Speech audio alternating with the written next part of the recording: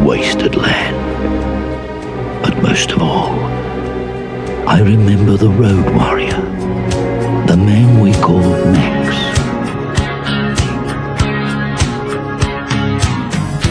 Welcome to the now playing Mad Max movie retrospective series.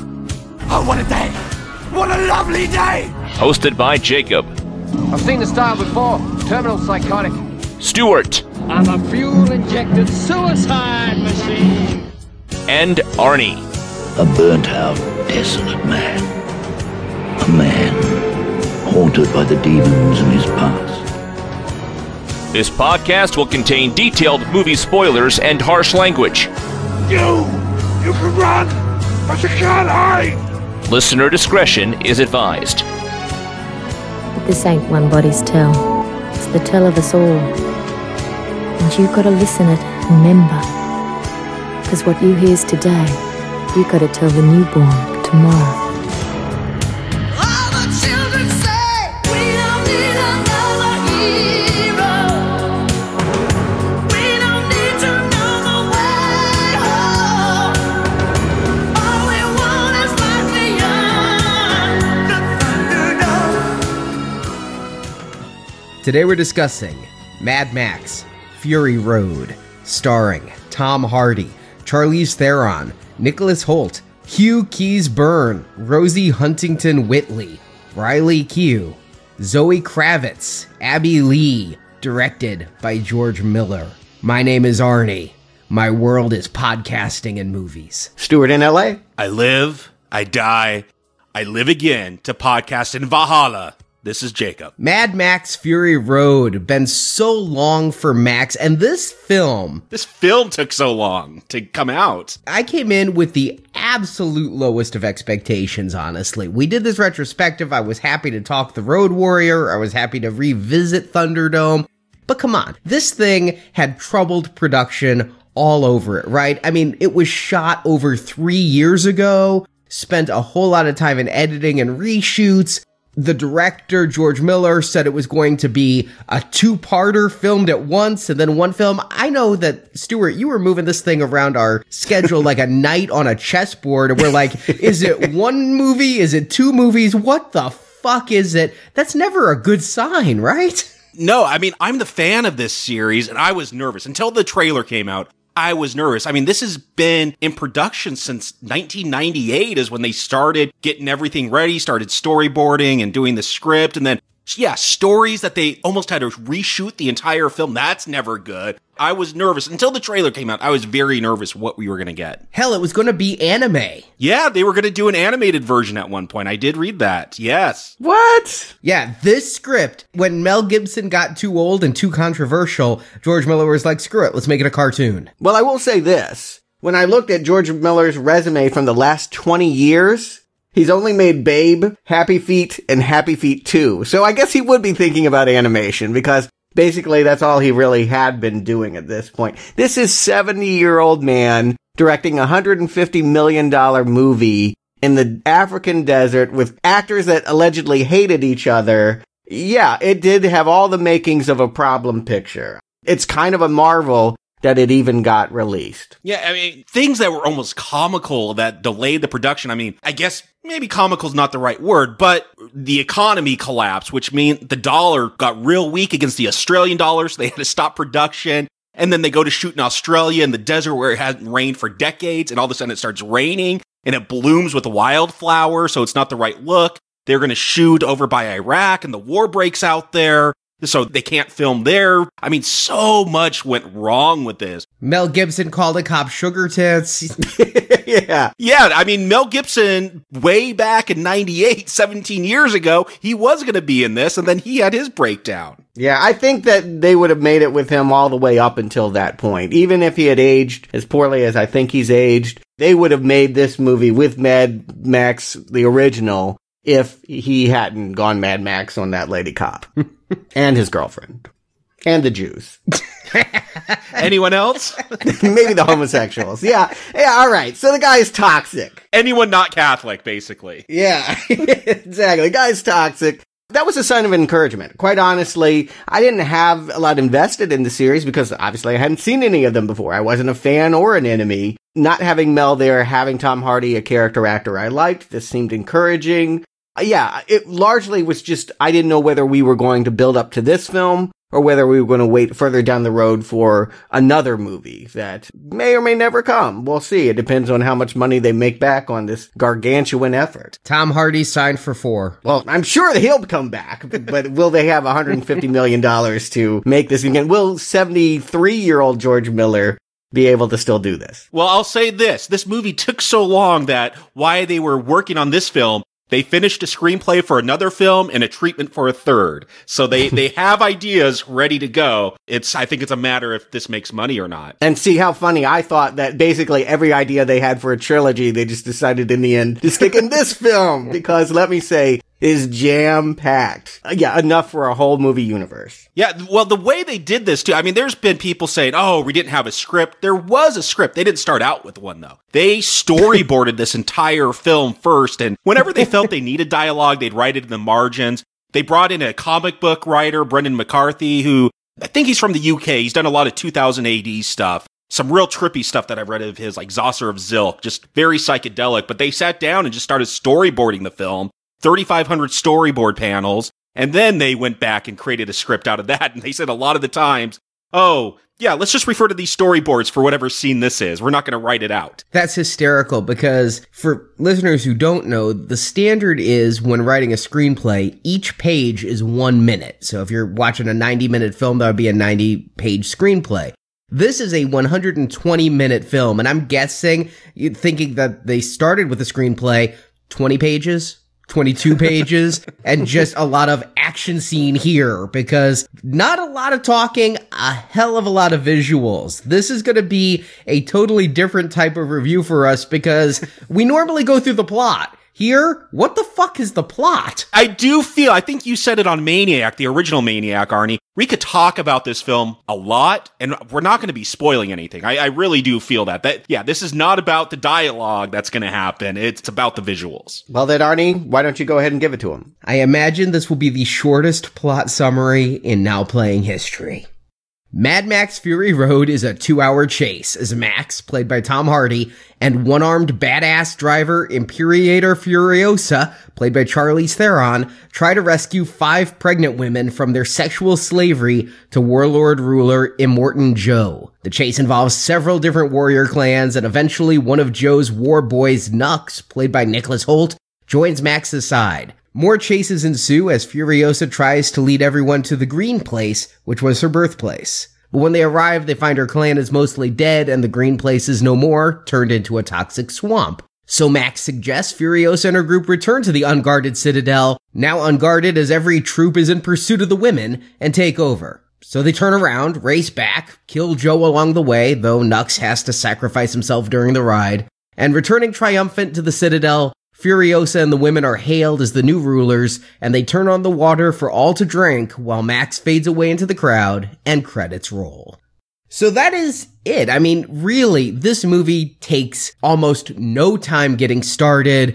It starts, and within 30 seconds of a blood-soaked, rusted Warner Brothers logo, a chase begins, and it will stop about 2 hours later. But I have to ask right away, our introduction to Tom Hardy as Max. We see his car, we see him standing there. Is he taking a piss? No, I think he's looking over the land where he's going to drive. He's listening. I mean, we'll see. There's people chasing him, and he jumps as soon as he hears them coming. I didn't take it he was taking a piss. He is going to get himself a meal, though. I do love the reveal. This lizard walks up, it turns, you see its 2 heads. And then Tom Hardy steps on it and eats it. I don't know, for me, this speaks so much to the character. We've talked a lot about Max and how he's not much of a character, and I do feel like, yeah, Max, he's not going to be a whole lot of character here, but this is a different version. This one is more grizzled. This one, whether this is a reboot or a sequel, it's kind of both. But it is a Max that is even more withdrawn than we've seen in the other films. You know, I'm guessing Hardy knew his lines before he ever showed up for the first day of set. I think he has maybe 12 words in this, and a lot of variations on grunts. But he does say a lot here in the voiceover. I do feel like he'll introduce himself to the audience. He'll never give his name out to anyone that he meets. But, you know, he does in voiceover say, my name is Max, And he does talk about madness. Is the world mad or is he mad? The world is insane, for sure. He is, I think, pretty even-tempered. He's not angry. Like, you can't take the meaning of the word mad as in he's rage-filled, but he is insane because he's haunted by ghosts. And this is how I know that not to connect too much to the previous 3 movies. What's haunting him, I think, is a wife that died, but it's mostly this vision of a daughter, which we knew Sprague was a boy. So they made the choice for us to forget about the Mel Gibson incarnation. Maybe. Do we know that's a daughter, though? I never took it as a daughter. I actually, for a lot of the film, maybe thought that was Furiosa, and he didn't save her, and she was captured. We'll find out she was captured later by Joe. But no, we see her get run down, so I never took it as the daughter. I think they saved that in case they want to bring it back for a sequel. Here's my take on this, and I did see this movie twice because it's mostly a visual film. I felt like if we're going to go into this depth, I had to really pay attention, and much of the dialogue is completely incomprehensible, and I think intentionally. George Miller has said repeatedly that he wanted this to play like an opera or something where in foreign countries you don't need subtitles. So what is said isn't even necessary to understanding who the good guys and bad guys are. I took this little girl as a daughter on my first watching, but on my second watching, I noticed she doesn't call him Dad. She calls him Max. Part of me was wondering, is this one of the lost children from Thunderdome? Did they die? But he's haunted by so many people. The only negative reaction I had to this film is when there's this morph scene of all these various ghosts haunting Max, and it looked to me just like the Nick Cage morph scene out of Ghost Rider Spirit of Vengeance. But there's so many people haunting him. He says he runs from both the living and the dead. So this could be just another dead person. It doesn't have to be little Sprague, or it could be a retcon. But you're right. I don't take this Tom Hardy as mad. Gibson, in his portrayal, always brought an insanity. He carried it through Lethal Weapon, too. So maybe Gibson himself just is a little insane. And personal life. Yeah. Well, I can't decide if that's insanity or just bad taste. But this is more dour Max or mundane Max. I don't know. Did this even need to be a Mad Max film? Or could this have been a totally new series started by George Miller? Is the Mad Max name worth anything beyond a cult hit 30 years since the last installment? And is this really the same character? I don't see the sense of continuity that I saw as, say, between Sean Connery and Timothy Dalton. I think this is the same character. To me, if this wasn't a Mad Max film, well, if I saw that trailer, I'd still probably want to see it. But the fact that this was a Mad Max film had an appeal to me as one of those cult followers, one of those people that really enjoyed those old films. And I think that is part of the appeal. If you could get the people that really rabid fans, especially in the age of the internet, talking about it and hyping it up, that leaks out, and you get people who aren't as familiar with Mad Max. But again, if this is a progression, George Miller said that the whole post-apocalypse thing was kind of a result because of a really low budget for his original film, because they didn't have the money to film where there were people with crowds and buildings. So they set it a few years in the future, and that kind of just took off and really set the tone of the Mad Max films. And for him, what he has said is that it's about the wasteland now. It's about these different groups trying to survive, and Max is just that character that takes us through that tour of this post-apocalypse. I think we've all said that with the other films. Max has never really been the focus. He kind of just takes us through, and we see all the craziness, and I feel that's what he's going to do here. Right. I completely agree. I just was wondering if it even needed to be Max. Couldn't this have been sold as from the mind of Mad Max creator and have a different post-apocalyptic hero? For purely commerce reasons, the answer to that is no. Nobody gets $150 million to make an original vision unless they're James Cameron. It needed to tie to some franchise. That it needed to reassure the investors that there was huge profits to be made by going to this universe. But yeah, I agree with you, Jacob. There's no reason to call this character Max. What Miller wants to return to is the world he created, and he's never cared about Max. In fact, it's not only a misnomer to call it Mad Max, but it's a misnomer to call it Fury Road, because that's the road that goes to a gas land that they'll never invade. They're never going to go there. I don't think they were trying to invade Gastown. They were going there to get gas. You get these three We get Waterworld, not the literal Waterworld, but the Citadel, where Furiosa's from. They have the clean water. You have the Gasland or Gastown, where they have a refinery. And then you have the Bullet Farm, where they make the ammunition. I felt like those three had some kind of trade agreement, and they travel in between each other to trade goods. Yeah, that's what I got from it as well. He's sending water and coming back with bullets. Actually, Mother's Milk, in a very horrifying scene, we see Immortan Joe hooks women up like cows and pumps their breast milk, and they have a whole tanker full of it to give to Gastown. This is, I think, an impressive vision. I mean, George Miller with $150 million, so much more than he's had for any of these previous Mad Max films. I imagine if he could do whatever he wanted in Thunderdome with that city and the underground, it would have been a whole lot more like this. Every single person here is like diseased and deformed. I think it really sells that the radiation, I mean, it starts with that two-headed lizard. Radiation has fucked up almost everyone, at least in Australia, if not the entire world. So many people are missing limbs or just have huge tumors growing out of them, scarred, wrecked, and to the point that, yeah, these obese women are cows now. They have pumps hooked up to them, constantly pouring out mother's milk for them to drink. It's grotesque, yet I suppose functional. Yeah, let's talk about Citadel, because that's the first place that Max is going to go. He tries to escape and is caught relatively easy by the war boys, and they take to, I think, indoctrinating him into their clan. Not quite so. He is to be a blood bag. I think that's the word they kept using. Yeah, it's interesting. I wish I had this on Blu-ray. I will, so I could freeze frame. They're tattooing his back, and I see like Universal Donor written on there, and I saw Road Warrior. They have like all the information about who this character is tattooed on him. A couple things I caught on the second viewing were like multiple scars, eyes okay, genitals intact. Yeah, they put type O there. I wasn't sure what was going on either. They go to brand him, and he tries to escape. I mean, we just start with action. We start with him being chased. They flip his car, and then he's not in captivity for 30 seconds of film time before he's running from them again and jumping like you saw in the trailer onto that hook with his handcuffs.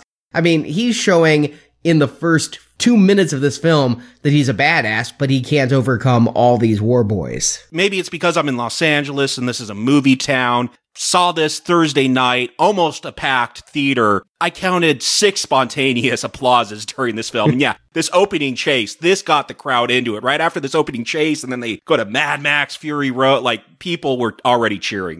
It had pumped him up, had adrenalized the crowd. Yeah, Max is not going to win, and it tells us right from the get-go. He'll spend much of the first third of the movie with, like, another Bane, like, face mask. I feel like everyone's Bane in this movie. Immortan Joe's Bane. Tom Hardy loves a mask over his face, I guess. I'm not sure he would talk a lot even if he didn't have one of those things, but I guess it's to prevent him from biting you. He will be rendered subservient to the war boys. And the way I take this to mean is that these are kids, boys, that have been trained to be suicide bombers. And that they're dying anyway. They know and have made peace and even named their tumors. And that they need blood bags to sort of give them the vitality to go into battle. That without having a bloodstream in them, they would just be emaciated and not able to go. They also have some kind of like metallic spray paint that right before the last moments when they know this is it, they give themselves an extra boost and spray their mouth so that they can, really go out with a bang, literally. I take this, and I read one interview with Miller. I didn't do all the research that Jacob did, but that they worship chrome. I thought this was literal chrome spray paint, and they don't care about the toxicity because, I mean, when they pick up the steering wheels for their cars, they make this prayer motion. There's the blessing, may you ride eternal in Valhalla, shiny in chrome. When gas is such a commodity and cars are your weapons, it's what they worship. But I inferred the same thing you did. It's never stated, but that these are all basically terminal people dying of radiation poisoning. They need blood transfusions, and rather than have willing donors, because there's no one really healthy, they capture the healthy people they can, chain them up, and keep them alive so that they can keep producing blood that keeps the war boys fighting. Yeah, there's always been a weird sense of religion in these Mad Max films. You know, Lord Humongous would almost talk biblically, and that's always been a theme, I felt like. When these societies crumble and you try to build them, maybe you got to use religion. That's how you get the people subservient and get them to go along with you. And this, we see it, this is the most explicit one. Where, yeah, they're praying to the steering wheels, and there's like a big altar of steering wheels that they grab when they go out to war. But I think it's pretty obvious that, yeah, they need these blood bags, these human blood bags, to stay alive, like, because they are all dying. We see the crowds, that the regular people that live in the Citadel down below, and they're all, yeah, tumors and deformities all over them. They could barely stand. They don't get water. These war boys, these are the ones willing to fight, willing to be indoctrinated. And I do like that Miller, like, one of the things he said is he didn't want to stop the film, because when you do exposition, you got to stop a film and have people talk back and forth about stuff that really doesn't matter, but the audience needs to know. He really wanted to find another way to do that exposition. I felt like, yeah, these war boys, they're all dying because of radiation. They need regular blood transfusions. And we see all that. We get all that if you pay attention to the film without that being told to us. Yeah, no, I want to go against what I had been saying for the last 3 films. For the last 3 films, I've been saying, you know, there's not enough plot and it would be interesting to explore these things. I now recognize Miller is an artist, and he is just going to tell what he is interested in, and what doesn't interest him, he's not going to explore. And so I am giving myself to his vision. I don't care that I don't care about Max this time, and I am more fascinated with the world. There is plenty here in the Citadel. Again, much like Bartertown, we don't ever have to leave the Citadel. I feel like if we just had an action movie inside the confines of this world, certainly when we see its scary-ass leader, I would be completely fine with it. I mean, I'm willing to go with a movie where plot is subservient to awe. I'll agree with you. And I'm normally the plot guy, but that's what I was saying at the start of this podcast, is that this is a different type of film where it's all about the visuals. And it's a risky move to make, because if you're going to say that you're going to base 100% of your film just on the visuals, and it's going to be really a art film. I mean, that's the only way I can look at this, is as an artistic expression, yet because that art is of violent car wrecks, it's going to appeal to the masses more than other types. You're playing one hand and you're putting it all in on that one hand. You've got to be solid in what you're doing. I'm wondering, we still have time, we're not done yet, for Arnie to throw out the artistic douchebaggery comment, because, yeah, I feel like Miller, he is approaching this as an artist, and how is this, you know, taking this action film, except that it's, yeah, like you said, Arnie, it's an action film, and it's going to appeal more to the masses, but how is taking an action film, and I'm just going to base it on visuals, I'm just a mosaic of visual and sound, and that's all it's going to be. How is that different than, oh, I'm going to film the same cast over a 12-year period and tell a story? Or I'm going to use some motion picture tricks to make a film like Birdman look like all one long take. I mean, those are all artistic endeavors. Because of their subject matter, people see those, I think, as art films. Here, they're going to see it as an action film. But I think Miller, yeah, he is an artist, and he is doing something with what would be a lowbrow film and raising it up with his artistic vision. Yeah, this is the important thing to realize, and this is why something like this will never make as much money as Fast and the Furious, which is sad to me. Very sad. But Fast and the Furious sells a fantasy. You want to be in those muscle cars. You want to be with those women or with those guys. It's sexy. It sells speed as something that you can be a part of. This movie presents all the same car chases and wrecks and carnage, but it presents it in a context that is mortifying. That, I mean, yes, where women are subservient, where there are no people of color, where everyone is covered in tumors and dying. It is the opposite of sexy. And so, while I do see that this has a lot that's going to appeal to people from a visual standpoint, a lot of people aren't going to want to go here. A lot of people are not going to want to spend too much time in the Citadel. I'm very intrigued. Like I said, when we see their leader, it's fantastic. Not the least of which because it's Toe Cutter again. Yes. Also about 70 years old, returning to this world. Yeah, his body is like pizza dough. I mean, his intro here is fantastic. Like, he can barely pull it together. He is so close to death. He's on a ventilator that they turn into a smile. Yeah, using horse teeth. Is it a smile, or is it like I took it as just a vicious baring of teeth, and his breath mask is so pointed, it's almost like a vicious beak. Yeah, everything about this costume is to make him look tougher than he is. When you see that doughy skin, we all know that mask from the trailers. What they also, they put on this like clear body arm with muscles molded into it and like war military pins put onto it to make him look tougher. Yeah, everything here is about an illusion. Yeah, you wonder what he was like in his prime. You get the sense that this is an old man still trying to do it and being propped up, like probably going to like Cher in Vegas or something like that. You're just seeing a lot of work going into keeping this artifact doing what it used to do so well. I'm just wondering how he's impregnating 5 gorgeous women. Is it artificial insemination? Is he still very sexually active? I don't really want to think of it, but I will say that I did wonder the first time I saw this movie, knowing that George Miller wanted to make the humongous Goose from that first film, right? I had to wonder if this guy was Toe Cutter from the first film, maybe not as dead as we thought, or was he Goose come back because he's hidden behind a mask, because his body is so deformed and full of burns and scars and tumors. I wondered if there would be, this was my first time watching when I thought there might be a plot that would have twists and story and characters, that he might be someone from Max's past. But no, he's yet another evil warlord, the 4th in 4 films here.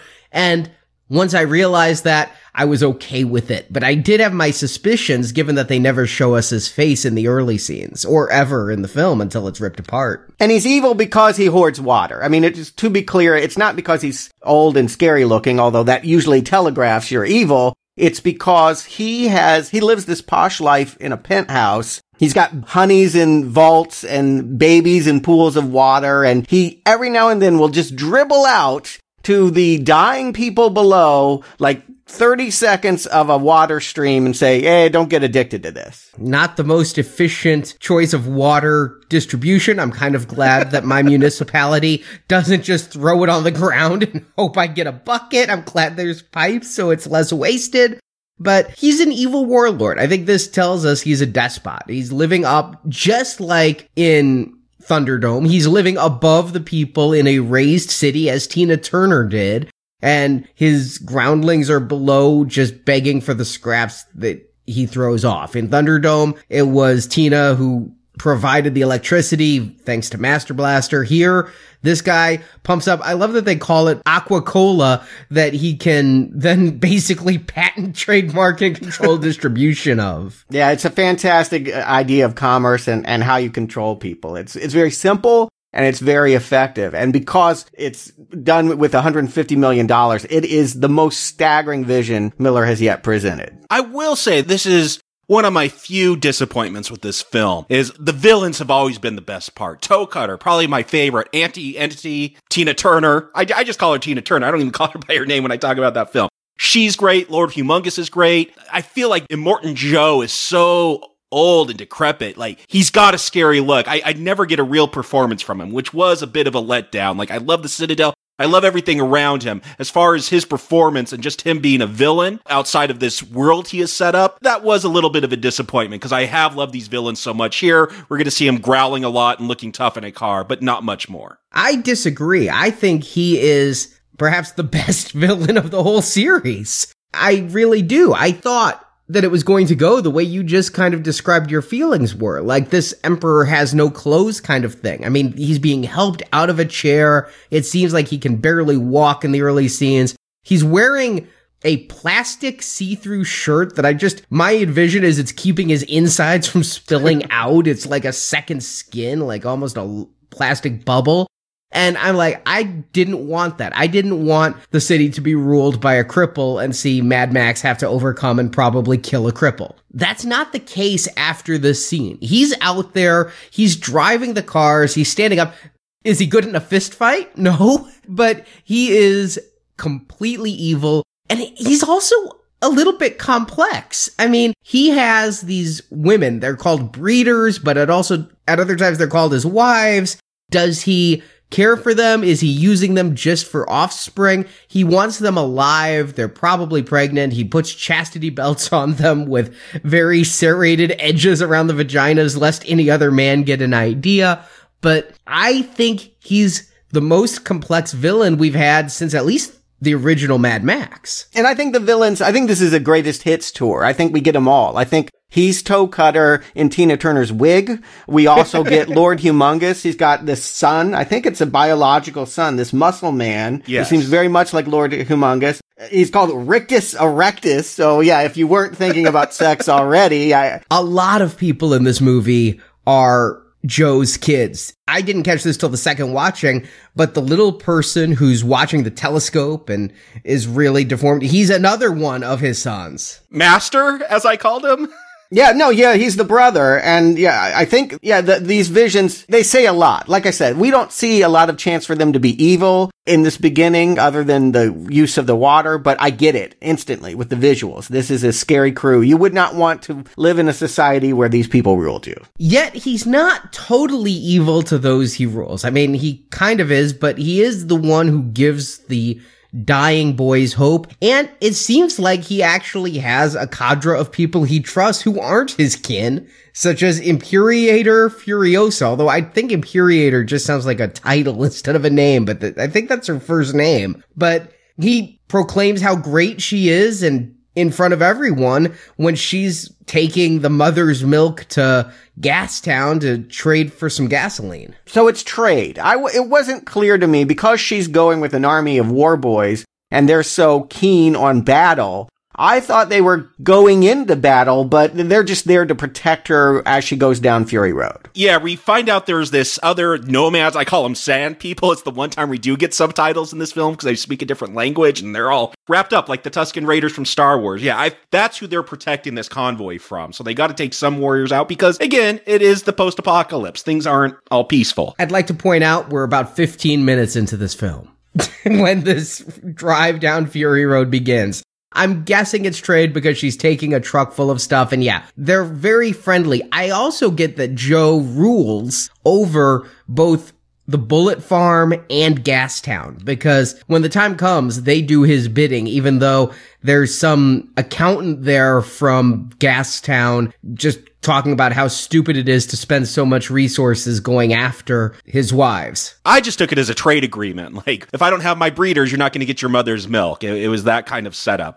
I took it like these were the rulers from all three of these towns. Okay, so Gasland is the people eater. We'll see later, the guy with the fucked up feet. Yes, and no nose. No nose. Okay, he is the Gasland guy. I wish that had been established early. Like I said, I thought because of we're in a Mad Max movie and because of Road Warrior, we see an oil refinery in the distance. She's going in for battle, that we're going to get a really spectacular raid, attack, a busting in of this facility. But what you're describing makes more sense. This is basically just bartering and that, yeah, Joe rules all of this in the end. He is put his face on everybody. You know, everyone wears his face as a brand. Furiosa has it on the back of her neck. I think they're all his children. I do think that is the way to think of it, but they're not all biologically his children. He has gone through the wasteland and everyone that he collected, he turned into a war boy or a subservient for himself. But now that he's dying and now that there seems to be no new people, it's important to reproduce or humanity dies. This is the last gasp of humanity, or at least in Australia. Is it that he's trying to ensure the survival of the species? Because he's a bad guy, I took this as vanity. He wanted a perfect son. Not just a perfect child, a perfect son who could rule when he's dead. And yeah, he's obviously falling apart, so he's in a hurry. He has taken all the perfect women to make his wives. There's a lot of women around, several of them pumping out milk. And I wondered if those women used to be attractive and then they gave birth, got old, and now they're just milk farms. And that's what's in store for the 5 brides we're going to meet. But he wants one that is born without the scars. Because much like the other films, but more so here, everyone is fucked up. That son, Richter, has like this huge jaw strap on, and the other son is a dwarf with feet coming out of his stomach. I mean, everyone is so screwed up. All he wants is a normal human. Yeah, I think he's trying to come up with a purified offspring, one that isn't diseased with the half-life. Like, these are all people poisoned with radiation. We know that Furiosa, she comes from a different tribe where at least at one point they had water that they thought was clean, so they don't have the deformities. And I'm gonna assume that at least these 5 wives that we're gonna see, I got the sense that they were kidnapped from that same tribe, perhaps. We're never told. The only thing we're told is Furiosa, she knows the road back there. She says she's done it many times, and now she's looking for redemption. I almost got the sense that maybe Furiosa, she was brainwashed at one point and helped kidnap brides for Immortan Joe. Nice. I hadn't thought about that, but the green place is also called the Land of the Many Mothers. So if Joe had kidnapped people to be mothers to his offspring from there, that makes sense. I had never thought of that. It's as good a stipulation as any. I like it. Again, there's no exposition in this film. If you want lengthy explanations why things are happening, this is not the film for you. You're going to have to look at the blur of color and motion and come up with your story. I think, there are gas wars, there are water wars. I think there are gender wars. I do feel like, every woman that is under Joe is there subserviently, unwillingly, a captive. We'll find out that Furiosa was taken as a child. Charlize is a very beautiful woman, but I get the sense that perhaps because of the missing arm, she was not deemed viable as going into the vault. Perhaps, but that missing arm, well, I guess it could have been a birth deformity. I took that as she lost it in battle. She has this awesome fake arm. I love her fake arm. And the way that they do it, sometimes you see her with just her half arm and the hand and forearm is missing. But she's got this thing, it straps around her waist, and it creates this cool sci-fi shoulder pauldron, and it's got 3 fingers, and you can see through it at some time. And I'm just thinking, wow, that's really good CGI. It all moves. Yeah, if George Miller's to be believed, and who knows how much of this is hype, how much trying to protect his reputation as a practical effects guy, but he says 80% of what you're seeing on this screen, they actually did, with cars flipping and that. Only about 20% CGI. In that arm, yes, of course, that is CGI. But it is done so well. Like, she's going to fight Max at one point and, hit him with the stump. It looks like she's really missing an arm in this film. Yeah, and what a dramatic thing to do. The investors, we have to be happy. Beautiful woman going to be in this. She's done sci-fi before. It was bad sci-fi, but, Prometheus and Aeon Flux. A known quantity, and then he's going to shave her so she looks like a boy. And Charlize said it was her idea to shave her head, that she did not want to be a beautiful heroine. She wanted to make herself look tougher, and she claims that was her idea. Well, she's done it before. She won an Oscar for Monster, and I do feel like she gets applause when she... people love to see beautiful people go ugly. It's just a thing with us. We're just like, we like to see that they can be destroyed. I don't know, but we like to see that in her, the lack of vanity for someone that is so beautiful. But again, a surprise that, again, a choice where you're getting away from a commercial selling point. Charlize is in this, but Charlize is never thought of, I don't think of, as a sexual object, the way that all the other women are. She seems like the perfect match for Max, though. Yes. And indeed, I do wonder if we're supposed to think that the camaraderie that they eventually forge has some underlying sexual tension. Hard to know. Yeah, according to Miller, no. He didn't even want to go there. They felt that was against what he was trying to tell. But she has sided with the other women. At heart, she is still a woman in her mind, even if she looks like a war boy.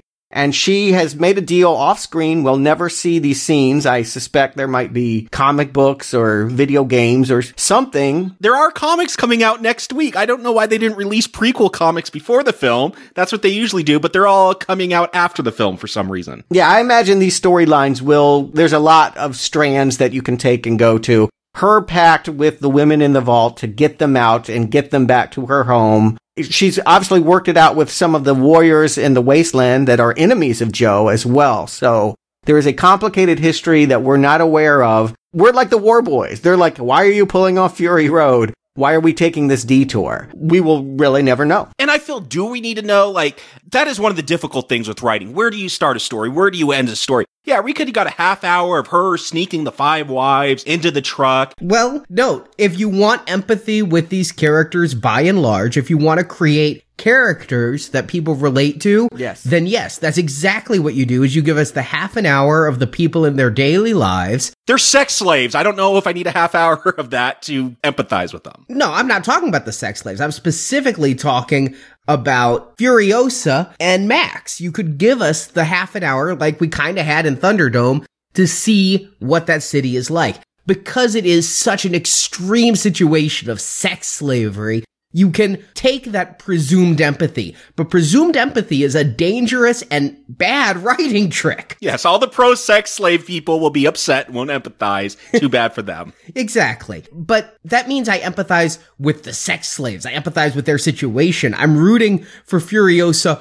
only because I don't want to see women in sex slavery, but it doesn't connect me to her as a person. You could put any avatar in that driver's seat, and whoever it is, it could have been the dwarf with the feet coming out of his stomach. I'm going to root for that person because they're stopping sex slavery. It doesn't connect me to the person. It's bad character writing. Right. It could have been Max. I mean, he is still locked up. He's in a cage. They're going to use him as a blood bag for Nux, one of the war boys. Yeah, it could have been Max that just got talked into it and decided to rescue him. But no, they go with another character here. This is not, again, Max's story. He is the one that we're seeing this all through, but these are like little novellas of the wasteland told by George Miller. Oh, and I love that. You know, looking at it when I walked out of the theater and realizing that only the first story was Max's story. The rest, he's like the Lone Ranger or Zorro, you know? He goes town to town, discovers other people's problems, fixes them, and then continues on his way. He's the Knight Rider.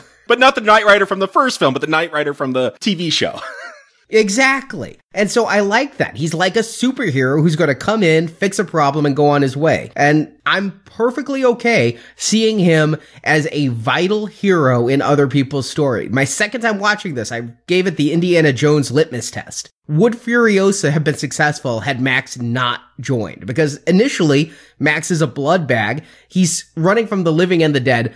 He doesn't necessarily care if those women are in sex slavery or not. He's ready to leave them all behind after his car flips and he catches up to them. And he's walking around expecting warriors, and you find those 5 brides looking like they're on a Sports Illustrated swimsuit model shoot with shooting each other with water and erect nipples. I love that reveal, that kind of big laugh. Like, yeah. You're walking through the desert. I mean, there's just been this huge, massive chase scene that we skipped over, and not to go through it beat by beat, but there are some great moments here. They're called buzzards, the spiky cars. They go into the big dust storm. Dust storm is my favorite visual of this whole movie, by the way. The lightning coming on the ground and the cars racing through it. It kind of goes into the solarized black and white view when the lightning strikes. Just amazing. It's a visual symphony. Yeah, but I do love that, you know, Max, I am giddy at this point. He is a blood bag. Nux, I get the sense that he's like the main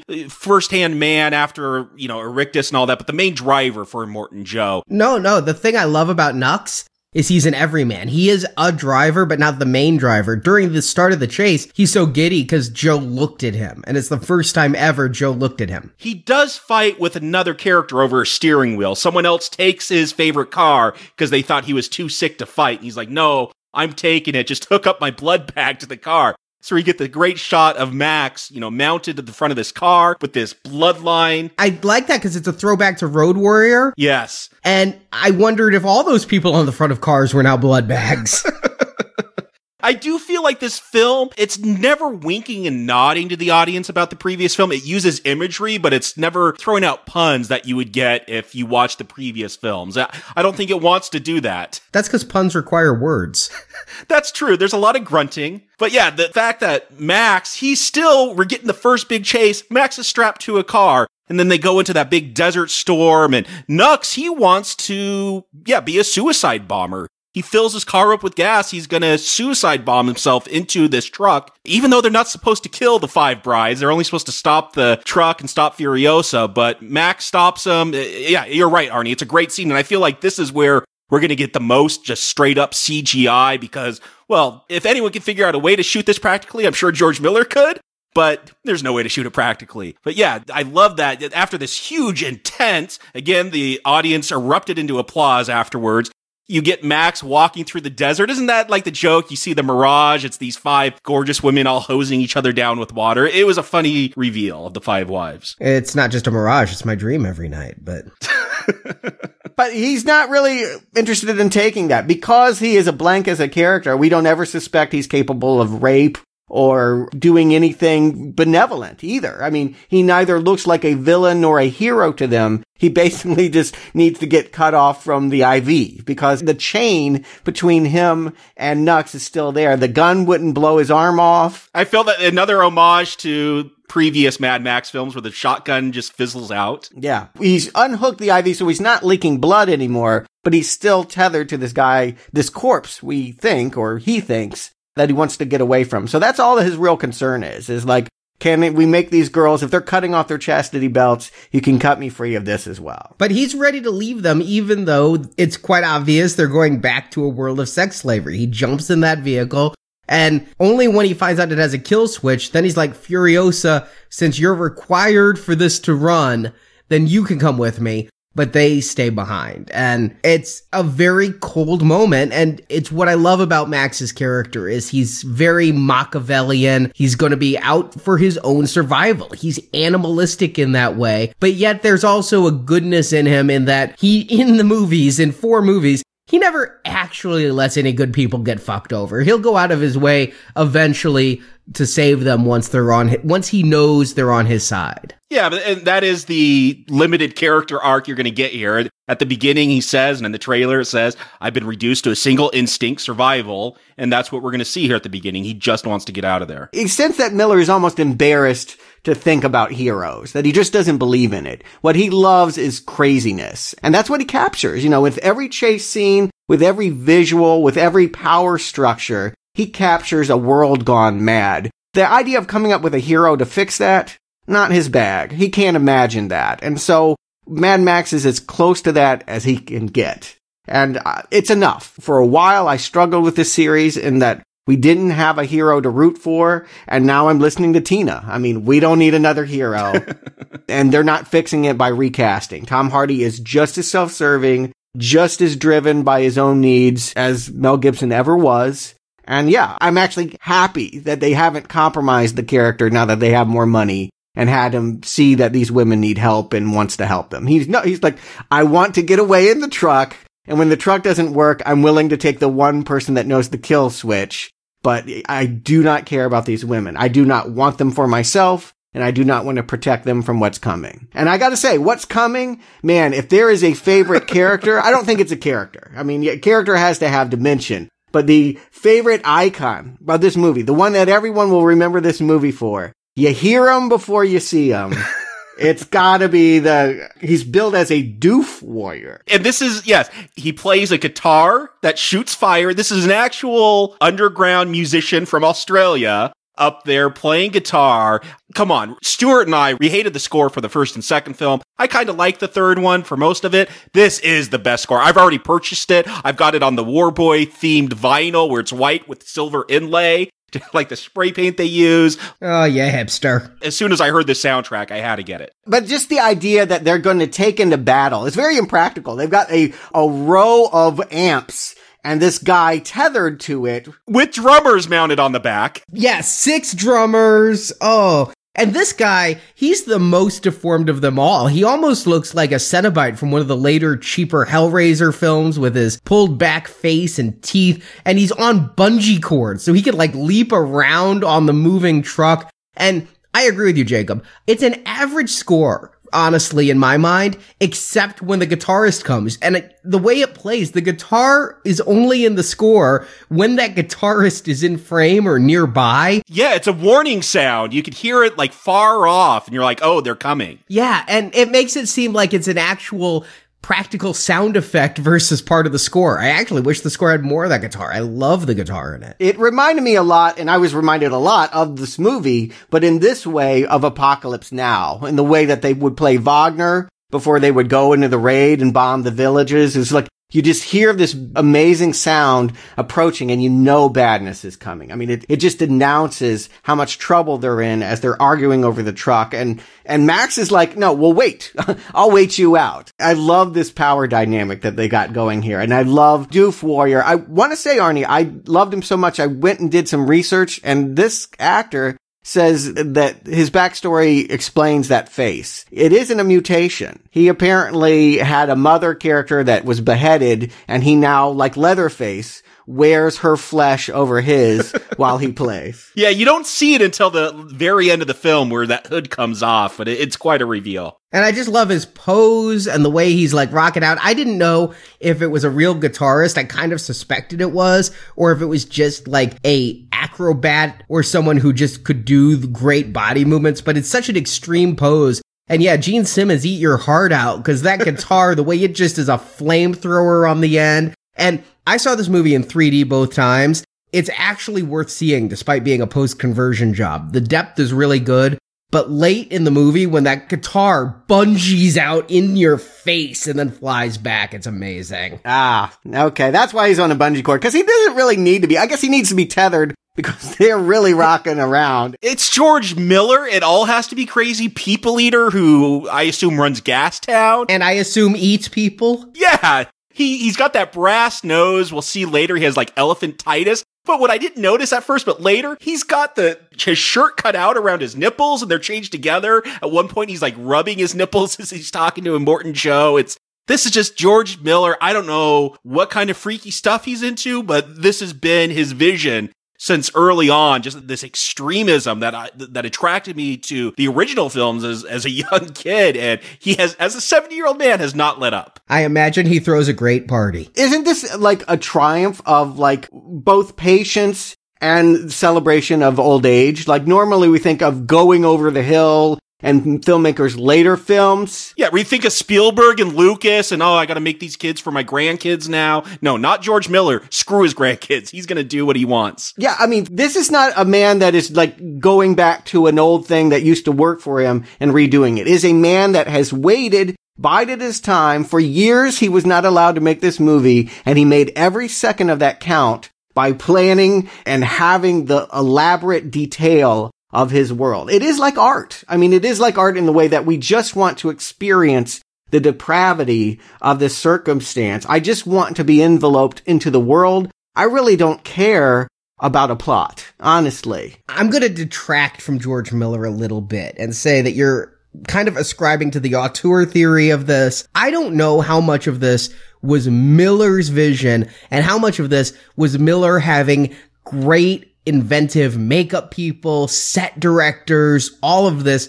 Who knows how much happened? What I do know is that so much of this film was reshot, and when they went into editing, they had almost 700 hours of footage. He handed it to his wife, who's not an action movie editor, to say, edit this, because you're the only person who can actually make sense out of this. It is a hell of a collaborative effort that I think created this. But I can't say that he took this 20 years and went, okay, I'm going to do this and this and this, because it was a chaotic production. The fact that this gorgeous vision came out of that chaos actually makes me think it might be in spite of Miller instead of because of him. No. Let's be clear. Everything is here because of Miller. Nothing got done that he didn't want to be. Everything. I asked a director one time, like, what is your job? And he says, because sometimes they get credit, exactly as you say, for things that they didn't come up, for the artisans that come up with it. I allowed it to be. That is what he does. Everything that is here met his standard for what he wanted in this world. So whether he thought up the idea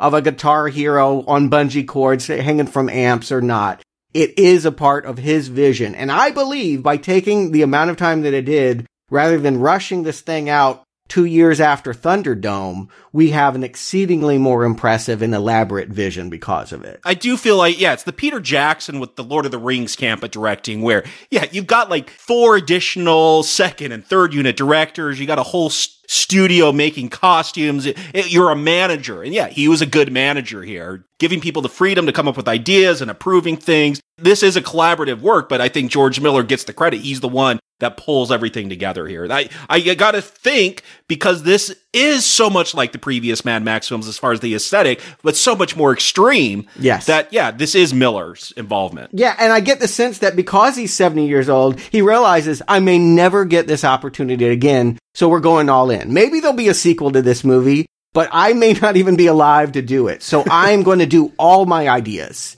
in this movie. This movie feels like excess. It feels like a whole career retrospective in 1 2-hour lump. I'm always down on like baby boomers and taking our social security money and Yeah, I know he's Australian. He's taking Australian Generation X's Social Security money, but this makes me like, oh, okay, the baby boom generation, at least they created George Miller. At least, like, here is an old guy that is doing something amazing. George Miller, he gives me hope of getting to old age and still being able to keep that edge. Admittedly, that I'll agree with, is that being 70 years old, being able to be out there in the desert shooting this, whatever happened. And yeah, I'm not going to point a gun at the man's head and say he's shit and this is in spite of him.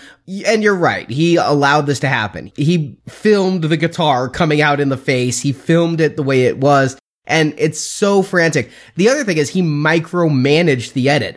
This film has a stuttery look, and I did look this up. Very little of this film is actually running at 24 frames a second. He sped it up or he slowed it down. If you couldn't see it well enough, he slowed it down. If you could see it too well, he sped it up so you couldn't see it very well. So he did have a lot of control, but I just don't want to give him all the credit given that there's so much going on here. No one man could do it all. I don't want to give anybody all credit on a collaborative thing such as filmmaking. But yes, looking at this through auteur theory, this is an artist that we have seen him do this in smaller scale, who has finally gotten that big mural to paint. I mean, that is what's so exciting is I've watched those other Mad Max movies and they had great things going on them, but they were a small canvas. And now it is amazing to see how much he can cover here in 2 hours. Yeah, the fact that I was totally blown away by what you said, Arnie, when he filmed this at various speeds and then, yeah, he wanted it to control even like how much of this can you understand by slowing and speeding things up. This is why, yes, this has probably the same amount of explosions as a Transformer movie. That's why this is a work of art, though, and that isn't. Like, this is a director that approaches explosions as a painting, and how can I convey something about that to the audience? Not only that, but he doesn't care whether you enjoy it or not. I mean, so much about Hollywood entertainment is about sucking your dick. I mean, it's about saying, oh, this is going to make you feel so good. Miller doesn't want you to feel good. Miller wants you to come to him and see what he sees. And that's why it's staggering. But he does want you adrenalized. He is creating action films for that purpose. Sure. And I think of 70s movies as being dramas that used action to make drama more exciting. And I think of 90s and 2000 movies as action as about sending you into some kind of roller coaster high. And I think this film definitely is going for that and accomplishes it. But I think that's intent is to give you that roller coaster high. That the roller coaster metaphor is very apt here because there's so little story and it's all about going fast and moving. Most of the conversations, what little there are, happen on moving vehicles. It is so rare. It is the transition between acts. I paid attention the second time.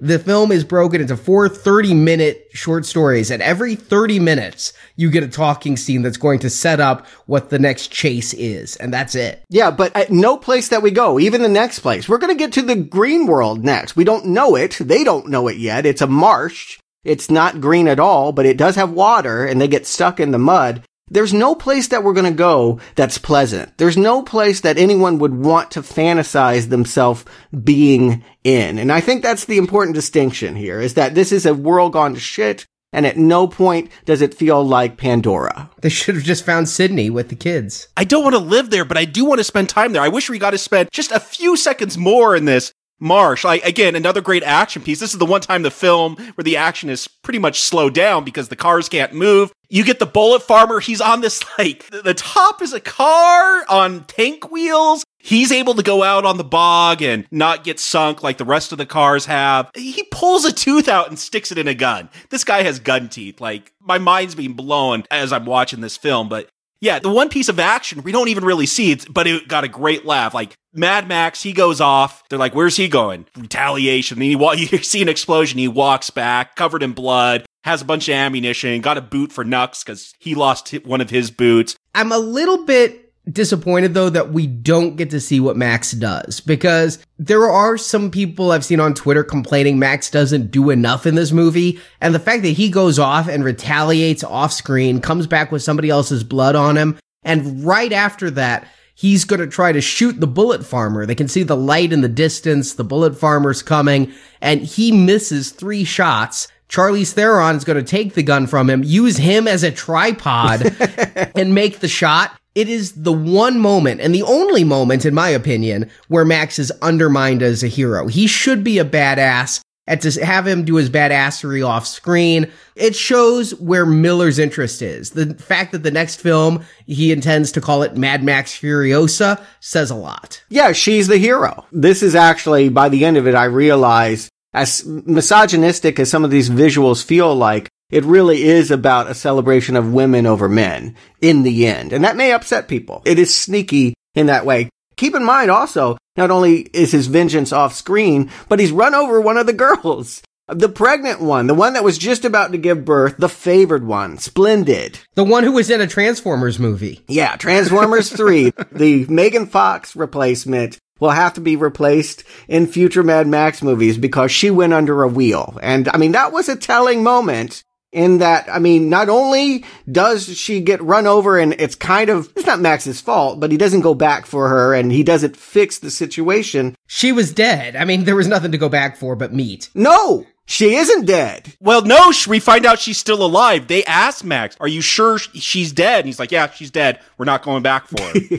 She went under a wheel, and that is what he says. You couldn't save her, though. I mean, Joe has his best doctor, and he's like, yeah, she's breathing her last breaths. You would have gone back just to watch her die. And this is my point, is that we actually do go back to watch her die, and it's probably the most controversial scene in a movie full of controversial images. Oh, I love that. He pulls out the butcher knife and sharpens it to do a C-section. Yeah, I mean, yeah. She's dying, so we need to carve her up and look at the baby. I mean, this says if you weren't already getting villainous off of this really, it will appall many people. Like I said, yes, this is an adrenaline and this is a roller coaster, but it's also a haunted house. And I do think some people are going to be terrified by these visions. And the fact that she was the one who had in her a perfect baby boy. I thought she was going into labor because at times she's grabbing her stomach, she's grunting, but I'm going to call him a doctor, though I'm not really sure, maybe a butcher, says is if it had gestated another month, you would have had a human. Yeah, no, I guess it's a tragedy for Joe.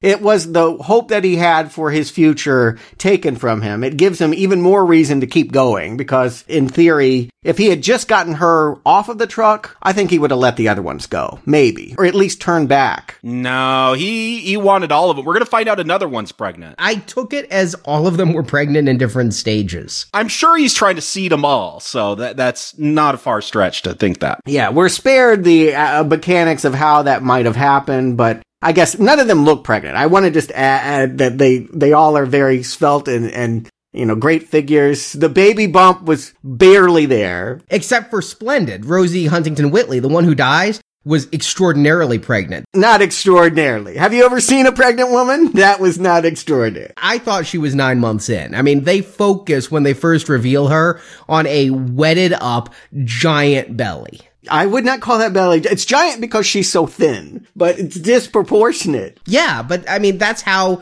Hollywood women look when pregnant. When you get a supermodel and impregnate them, yeah, that's a big belly. I shall attempt this to find out the truth of it then. But my point is, for bringing this up is, yes, it's made Joe even more reason to go after Max to the death. And it's made Max, again, look like he's not accomplishing whatever he might have to be trying to do. Max is only really trying to get away, and at the right point, he will leave all of this behind. I can imagine that it is frustrating for audience members. If I had not seen that character trait in 3 previous movies, I probably would be angry too. But at this point, I feel like I know Max, and I wouldn't expect anything else from him. And this is the time when Nux changes sides too. Well, he's been hiding in the back. He failed. I do love his failure. He gets that face-to-face with the Morton Joe, says, send me, I'll get the wives. They throw him up on the truck. He's still got that chain connected to him, so he trips and falls and totally fails. Like within 30 seconds. Like, it's funny. So yeah, he's hiding in the back of that truck for a lot of this chase, just whimpering because he has failed his leader. He's even failed before all of this. I mean, I noticed that when we first see him, he's got withered lips. So I thought that maybe he had spray painted the chrome on his lips before and failed. He talks about 3 times. He did when he was going to commit suicide. We see him spray himself. Yeah, but even before then, I'm saying what I think is that, yeah, he mentions that he had 3 attempts to go to Valhalla. We see 2 of them. And I think he's just kind of a failure. He's just kind of a fuck up. He just can't kill himself correctly. It's there in the details on his lips that even when we see him in the beginning, the reason why he's so excited to go into battle is he can correct an embarrassment from his past. But because of that last embarrassment, and what he says is because Joe saw Nux's blood bag is driving the truck that is rescuing the women, he knows he can't go back, and so he's going to help them hook the winch to the only tree in the area and get that pulled out while the entire mob of Bullet Town and Gun Farm and the Citadel are all coming right then. And I love Max trying to hold the tree like he can hold the tree up. I love they don't know the name of a tree. Yeah, I love Nux. He's like, that thing. Yeah. He's never seen a tree before. Yeah, but it's again another symbol of Max's uselessness. What's he going to do? Try to hold up a tree and fail. This whole area, it works though, I guess symbolically, because we're going to find out later that this marsh is the Green Place, or used to be the Green Place. This is where Furiosa was born, and this is where Furiosa is going to be the most powerful she is in the entire movie. Max does nothing in a land of fertility, which the Green Place used to be. This is Furiosa's time. I wanted a few more seconds on this former Green Place. Like, we see once they get free and they're driving, they look out the window and there's these weird, I guess, humans on stilts. They reminded me of those long-legged creatures from The Dark Crystal. Don't remember what they're called. Yeah, what the fuck were those things? Were they mutated crows? Were they people on stilts? Oh, they're people. I took it the people that have adapted to living in swamps. Oh, Jesus. Although I was happy to understand that the crows everywhere. I'm like, finally. Yeah, they tied it in from the first one, Arnie. Pay off for the birds. Yeah, it is Miller finally. He set it up in the first film to pay off in the 4th movie, almost 40 years later, that the crows are there because they can survive in an area that most can't. I'm glad you made that connection because I did think of you during that scene. But Stuart, you're saying we wouldn't want to live here. I wish we would have spent a little more time in this bog. I wanted to see what was going on. You see this look on their face like they're horrified, and then it just kind of goes on to the next scene. Yeah, I do feel like there are strange edits here where there were probably moments to linger. There were probably another chase, and then someone somewhere said, well, you don't really need this, and it'll be a deleted scene on the DVD. I agree completely with this specific scene.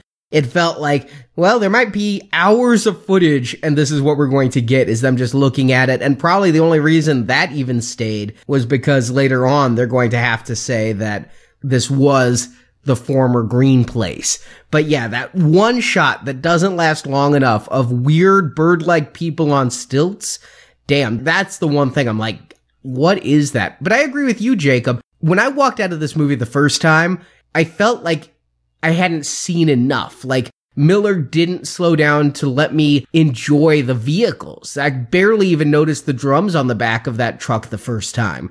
But yet, I think, with the exception of this scene that feels edited out, it's there for repeat viewings. This is a movie, I felt I couldn't review it after one viewing. This, every time you watch it, up to 100 times, you're going to see more details because it's all whizzing by at 100 kilometers per hour. Yeah, I went metric for Australia. And you just have to see it again and again or watch the whole thing on slow-mo to take it in. And I feel like a lot of movies these days do that. I feel like a lot of them, their pace is too fast for me to totally comprehend every little detail. They usually, because they have so much exposition. This one is because it's about the world. It's literally, he just wants you to think about concepts about dystopia, about how we might live post-gas, post-water, post-technology. But it's still, I just gotta say, great chases. I mean, when they go through that cavern where Furiosa had made a deal with these, like, porcupine cars and a bunch of people who look like George Clinton.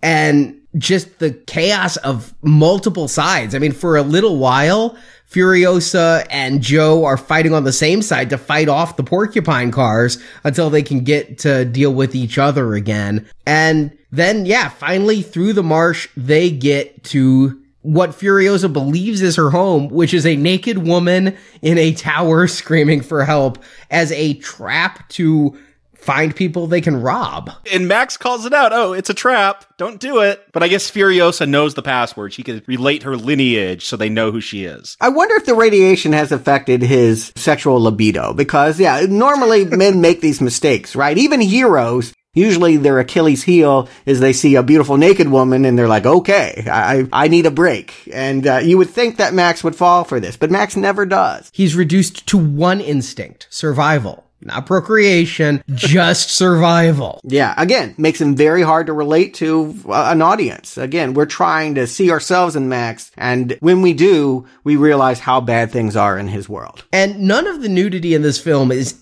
ever sensationalized or even really shown. I mean, we see this woman's ass. She's buck naked head to toe. Miller isn't interested in that. Most nudity we get is from the women being milked in the first scene. And this is a classic thing. I mean, we saw it in Thunderdome where what the Eden was hoped for is not going to be real. You always get that, right? I go back to Planet of the Apes being the most famous example of there's no getting off the planet. You know, there is no green place. Yeah, the mothers reveal that the bog was the green place, but the water was bad, so they had to flee, and now they're, just living out in the desert. They got motorcycles, not sure where they're getting the gas. Motorcycles are more fuel efficient. I guess they're using the naked decoy to rob people's gas. It took this scene for me to get hit in the face with a sledgehammer and realize this is a movie without much plot, but Miller has definitely infused it with the theme.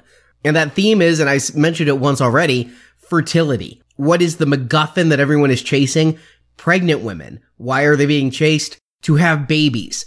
Here you find an old woman who has what she calls her heirlooms in a little bag, and they're seeds, and she, everywhere she goes, tries to plant them. She plants them in the skull of a dead animal that she carries with her. The soil is too toxic to allow anything to grow. But the whole thing is about femininity and Mother Earth and mothers in general. And here is where I think that is so strong nobody can miss it, is when she's talking about her seeds to a woman who I presume to be pregnant with a seed of her own. Yeah, one of the ones is in early stages of pregnancy. And I love these women, too. I just want to say it is so refreshing to see like 60, 70, 80-year-old women be viable, tough action stars. I mean, they hold their own. When we get into the chase here, I feel like they are just as tough as the muscle men. And it's great fun to have female warriors in this way that aren't sexualized, that are literally, we're watching femininity fight back against masculinity. Yeah, and I love the reveal. You see all these motorcycles zooming around, pulling up. They all have helmets on. It's when they pull them off, and it's not like the Five Wives. It's not the hot 20-year-old supermodels. They're all grizzled old women, but they still look tough. I keep wondering how this is going to play to movie plexes where audiences haven't gotten this kind of movie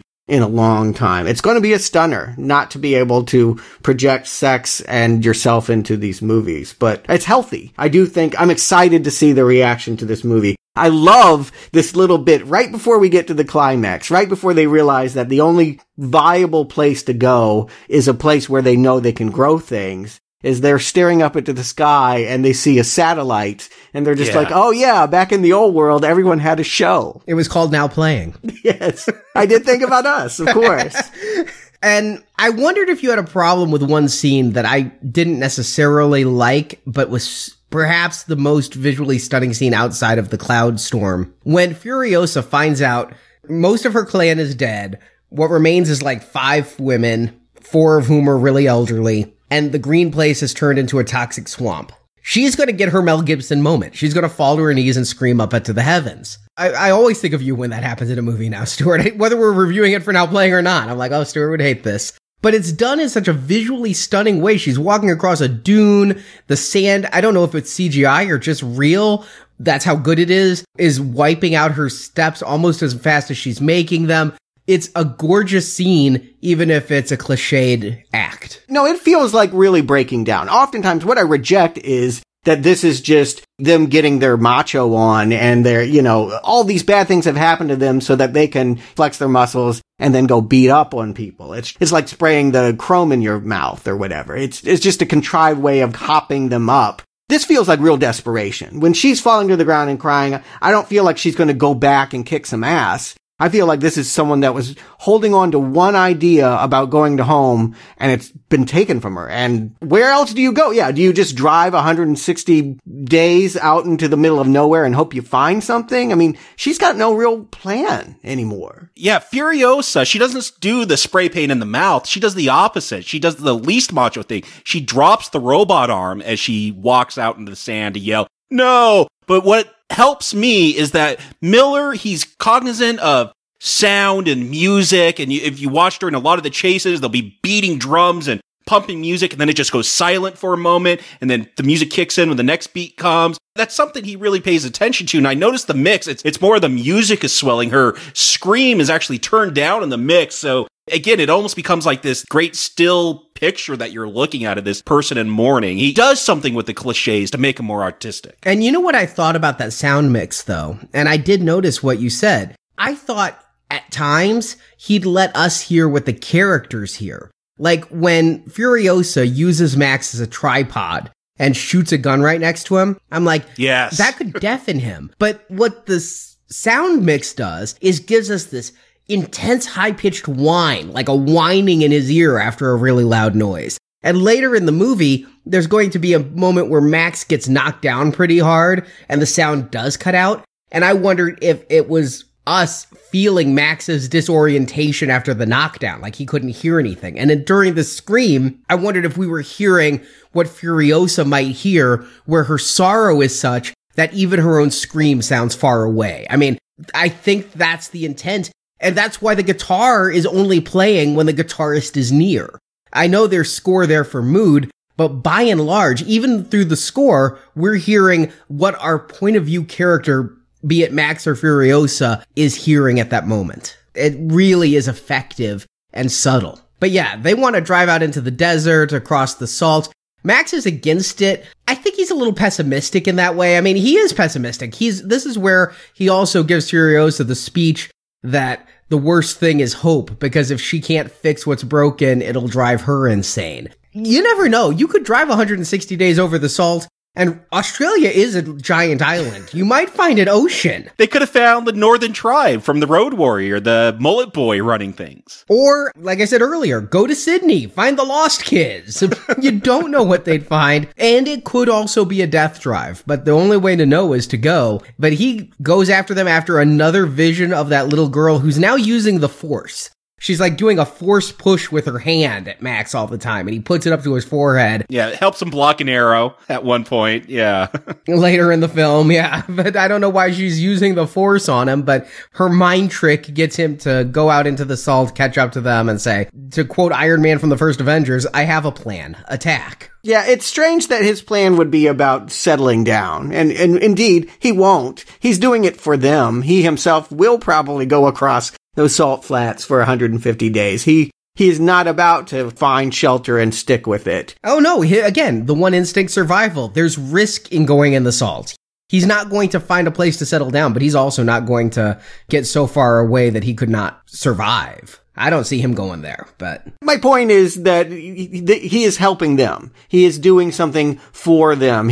I think the reason why it is a daughter is he is thinking about a female. He is thinking about what these women could need. I don't think that he's thinking about what happens to himself. I'm not sure how much self-preservation he really has at this point. There doesn't seem to be a better plan than going back the way they came and killing people along the way and blowing up a different overpass that didn't hold them back before. No, it was the same overpass, but they know they've cleared it out because all the cars have come through it. So they just want to block that overpass again.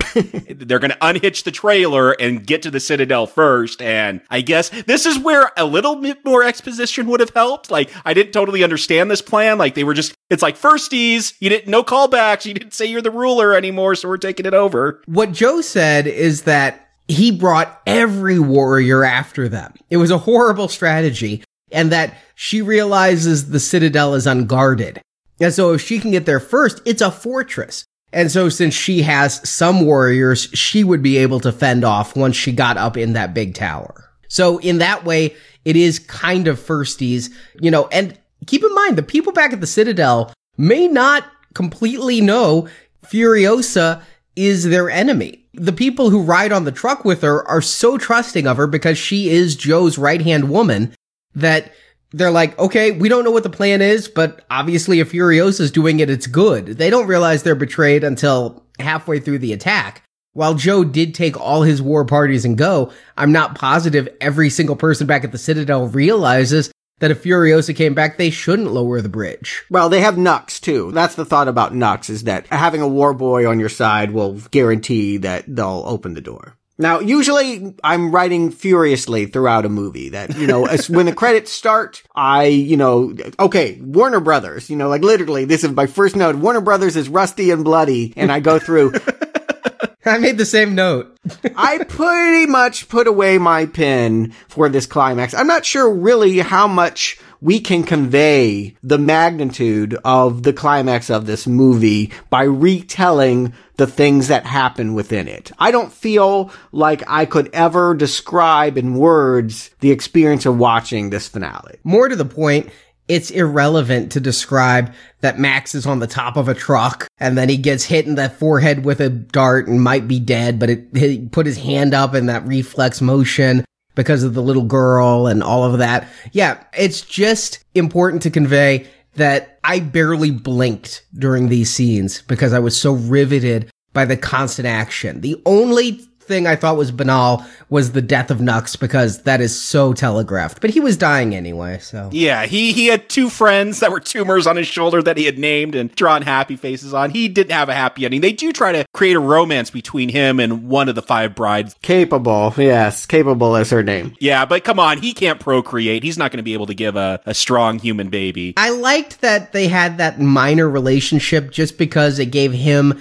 a human connection before he died. Yeah, it softens us towards him. He's not so crazy. Yeah. I found myself wondering weirdly if he died a virgin and then wondering if war boys raped who they pillaged. It was a strange train of thought that I don't want to go down. I think that train of thought goes with all the Mad Max films when it comes to sexuality. I gotta say, though, there was one thing in this climax. George Miller, he said it was one of the toughest things to pull off. They didn't even know if they were going to pull it off. It's the polecats. Yeah. Oh, God. You got these warriors on these poles that swing back and forth, and they're grabbing people. It's like they're on fishing rods, like giant fishing rods, the way they bend. It's fucking amazing. It's like Cirque du Soleil shit in an action film. It is truly, I think without exaggeration, one of the most amazing things you'll ever see. That stuff is, yes, I recommend just to see that scene. The rest of the movie could be George Miller taking a crap on the camera lens. And it's a recommend because this stuff is amazing. And again, I had to go back to 70s movies like Apocalypse Now and Sorcerer to think about images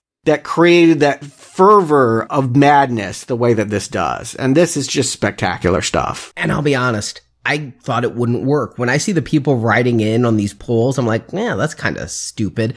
But the way it actually works with an efficient way to kidnap people off that truck is you bungee down basically on this pole, grab them, and then you just use basically a pendulum motion to go to the car on the other side, drop them off. I was thinking Crouching Tiger, Hidden Dragon, only in a way that was actually exciting. My disappointment with Crouching Tiger, Hidden Dragon is it was all ballet and no real fight. Here, there's a fight to it, there's a danger to it, and it's a totally new take on wire fu that kept me actually in suspense at times. And again, George Miller said this, most of the CGI used in this film was used to, one, Furiosa's robot arm, but also just to erase the safety rigs that they had to use. So, yeah, these are guys, I'm sure they're bungeed up, they're not in real danger, and they erased all that digitally, but this is actual people swinging on these poles and grabbing people up. I don't even know how you go about shooting this stuff where you have to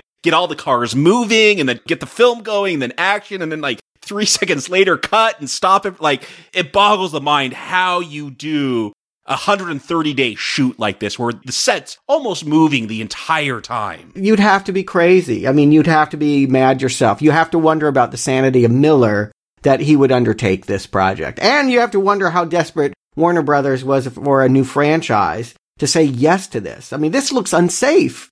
All these films have been unsafe, yeah. This is a man that has always risk life to get madness on screen. And this is his masterpiece. He has never created a vision of madness better than the climax of this movie. It is phenomenal. Even with this final, Nux is gonna crash the war rig to block all the other war parties into that overpass that we saw blown up earlier. Miller's like, okay, we'll just do that CGI. He's like, no, it doesn't look real enough. We could do it remote control. No, we just don't have the accuracy. We'll try miniatures. No, that doesn't look good. He's like, I guess we're gonna just have to get a stuntman in there and really wreck this rig. He's like, we get one take, so make sure it goes well. I love his trust in his people, and apparently the crew loves him too, and it shows a level of trust. Yes, this is a collaborative effort. I use Miller as a shorthand to talk about what hundreds and hundreds of people have accomplished with this climax here. It is a vision you'll never forget. I wouldn't say the crew loved him too, or at least the actors didn't. Tom Hardy came out and said he was a total dick during this film and thought it was going to be a complete fuck up. And was mean to Miller on set and said, after seeing it, yeah, I kind of owe Miller an apology. Yeah, he's changed his tune now from the things I've read. He is praising Miller.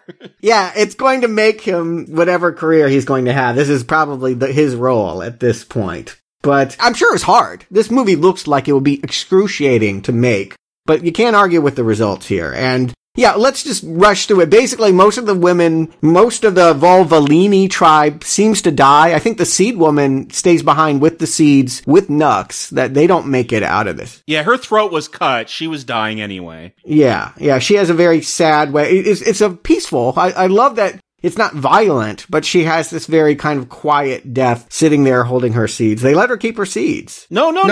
One of the brides grabs it before she gets onto Morton Joe's car. Oh, okay. Because there was a relationship going there. The same time the redhead was getting with Nux, the blonde, and honestly, all of these women were kind of... Which blonde? There's like 3 blondes. Yeah, no, one of the blondes was dead by this point. There was another... Splendid was the pregnant one that died, and Dag was the other blonde. Okay, Dag was connecting with this old Seed Woman, and so Dag takes the bag so that the woman can live on through her seeds. They were heirloom seeds, and so Dag is now going to carry that on. Oh, I wish I'd seen that. That's important to realize. Because I thought it was strange to be like, this woman's legacy is going to stay behind with the car pileup. All right. But it didn't. And the seeds are being taken to the Citadel, where it's never shown, but it is mentioned in throwaway dialogue that they have crops there. So her seeds will grow. No, they do show the top of the Citadel. It's all green on top, and at one point, Joe walks into like an indoor greenhouse. So they are growing things. Yeah, it's by the vault. Yeah, basically all the treasures are kept in the penthouse.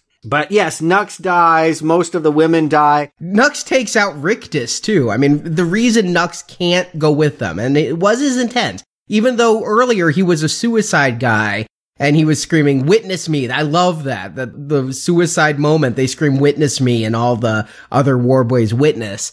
But he wanted to go with him now that he made that connection with the redhead. But because Rictus is on the truck, Nux has to die to kill Joe's most capable son. And Joe gets killed by Furiosa, who I'm not sure is going to make it. I mean, I do know that there's a sequel plan called Furiosa, but I'm not sure that Charlize enjoyed the shoot enough to come back. And I think she could die here with Joe when she rips off the ventilator and it goes under the wheel. Huge applause by the crowd when his face gets ripped off. Yeah. Best villain death. I mean, Tina got away scot-free, and I do feel like this gives us what we want. Maybe we wanted Max to deliver it, but I like that Furiosa gets it in the end. I agree. I wish we could have seen what his face was before it got ripped off, but man, what a way to go. The way that she puts like a crowbar or some metal rod in through a chain into a wheel. It is a vehicular death for a man whose weapons was vehicular, and to rip that mask off and leave a bloody non-face. Ugh. Great stuff, but Max saves her, and this risks being cheesy. You know, Max I'm not saying he hasn't done anything. I think he killed the people eater. He was in his car for a little bit anyway, and... Well, by using him as a human shield, he kills the people eater. I do love he uses the people eater's elephantitis foot to step on the gas and keep the car going. Max is a driver and a survivor, but I've never felt like he was a fighter, and he rarely seems to get the kill shot. He rarely seems to ever participate in anything. So it's risky that they now allow him to have this moment where he's going to tell Furiosa his name. It's the sweetest puncturing of a lung I've ever seen, but he's going to give her an airway. For me, okay, he punctures a lung, not a big deal. Where it borders on losing those that want a more grizzled movie is earlier she's like, what's your name? And he refuses to tell her. And now he's like, Max, my name is Max. Like, it's a little over the top, but you know what? This whole entire film is over the top. Well, they fix it by having him not stay. I think that when I realized she's going to live and they get back and they claim the Citadel, I was just like, wow, I might not actually be cool with what I've said I've wanted all along, which is Max to find a home. I'm like, I may not like this, actually. They may be showing me. I hated it when he thought he was going to settle down with the kids in that one valley. I always thought I wanted it for him, but I was happy that he gives just that knowing look to her as she's standing the new, Immortum or whatever she's going to be to these people. He's slinking away. Yeah, because Immortum Joe has been ripped to pieces. I love that moment. They're like, what are you guys doing here? And they unveil Joe's dead body, and you see the crowds just like swarm and tear him apart. I wish it had been more gory, honestly. I mean, this film has not shied away from violence. If you're going to tear apart a recent corpse, it's going to get juicy down there. I wish that it had gone that way. But even though he's making exploitation films, I feel like Miller uses conventions but shies away from the true exploitive moments. There's no titty shots. There's no seeing the intestines ripped out of a body. It's a weird kind of restraint that he shows at the last seconds. I think Furiosa survived. I mean, it paid off Max having that blood transfusion with Nux earlier. He's got the needle and gives her the blood that will save her life. Yeah, I noticed he had that tubing strapped to his shoulder, like, for most of the film. I'm like, oh, when's that going to come back? Because they're saving that for a reason. Yeah, O negative, that's universal, so he can donate to anyone, and that's probably why he was a blood bag to begin with, right? Is that anyone could hook up to him, but it was a nice way of thinking about him and her connecting. It was all I wanted him to do. I didn't want him to kiss her, or live with her, or be seen even in the last shot standing next to her. It's right for this character, I now realize. As long as George Miller is behind the camera, Max should never commit to any place that he visits. More, even if somebody else is behind the camera, he shouldn't, because it just makes him less unique. Again, I like him as this post-apocalyptic Lone Ranger who all he's going to do is right one wrong per movie. He's going to find a despotic regime and overthrow one per film. Arnie, George Miller has created Westerns that you actually like. He's using that Western formula, but it's in the post-apocalypse, and it's cars and guns and exciting. Yeah. High-octane fun. I mean, and he's created a plotless movie I enjoyed. I am shocked. I did wonder about that. Yeah. So it's pretty clear to me, but let's go through the motions. Jacob Stewart, do you recommend Mad Max Fury Road? Jacob. Being the Mad Max fan and having watched those films, growing up with them, like this is the best one. I'm just going to say that right there. This is the best Mad Max film.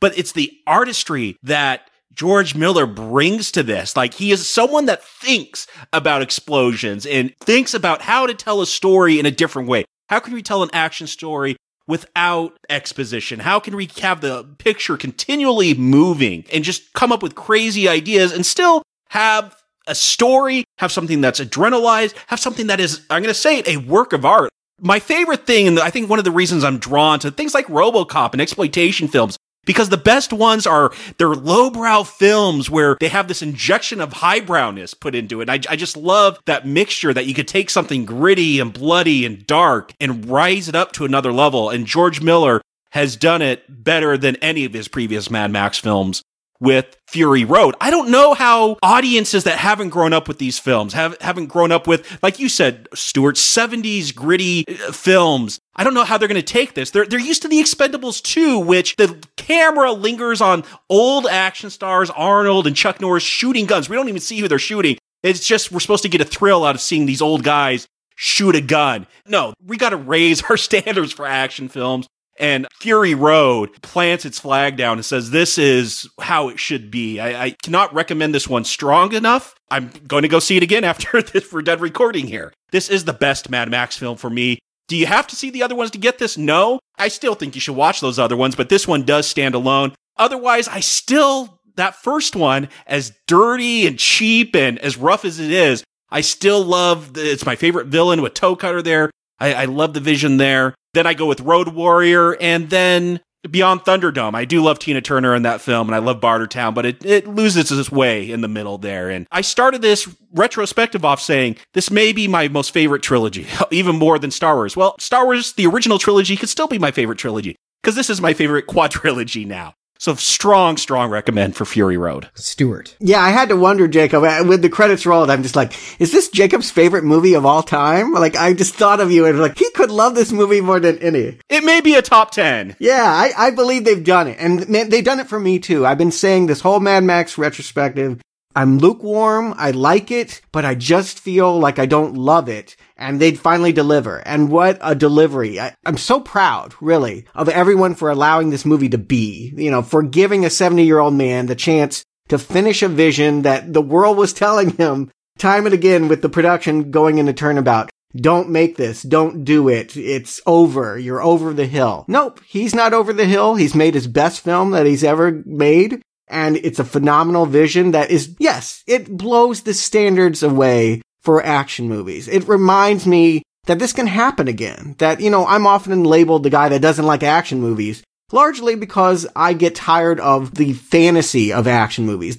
The unrealistic expectation that action movies are just about getting you high. This is a movie that indulges a vision. And like Terry Gilliam movies or David Lynch's Dune, it goes somewhere perverse. And it uses the octane of action to make that perversity even more powerful. I love movies that are adrenalized. I just don't like self-involved fantasies. And when I look at something like Fast and the Furious, I just feel like that's a soap opera. This is a work of art, and it will challenge you. It will provoke you. It's obviously my favorite in the series. It's a high recommend. Ranking the other ones, nothing comes close. Really, nothing comes close. The second closest is Road Warrior. Road Warrior is like the cheap version of this movie. And then I would probably go Thunderdome and then the original Max. But all of them a recommend and a very good quadrilogy. I wouldn't call it my favorite. Aliens, you know, that's going to be my quadrilogy. But yeah, a great franchise. This new movie has elevated the whole thing. Aliens isn't a quadrilogy. There's Prometheus. It's a 5-parter. No, there's not. Not at all. Different name.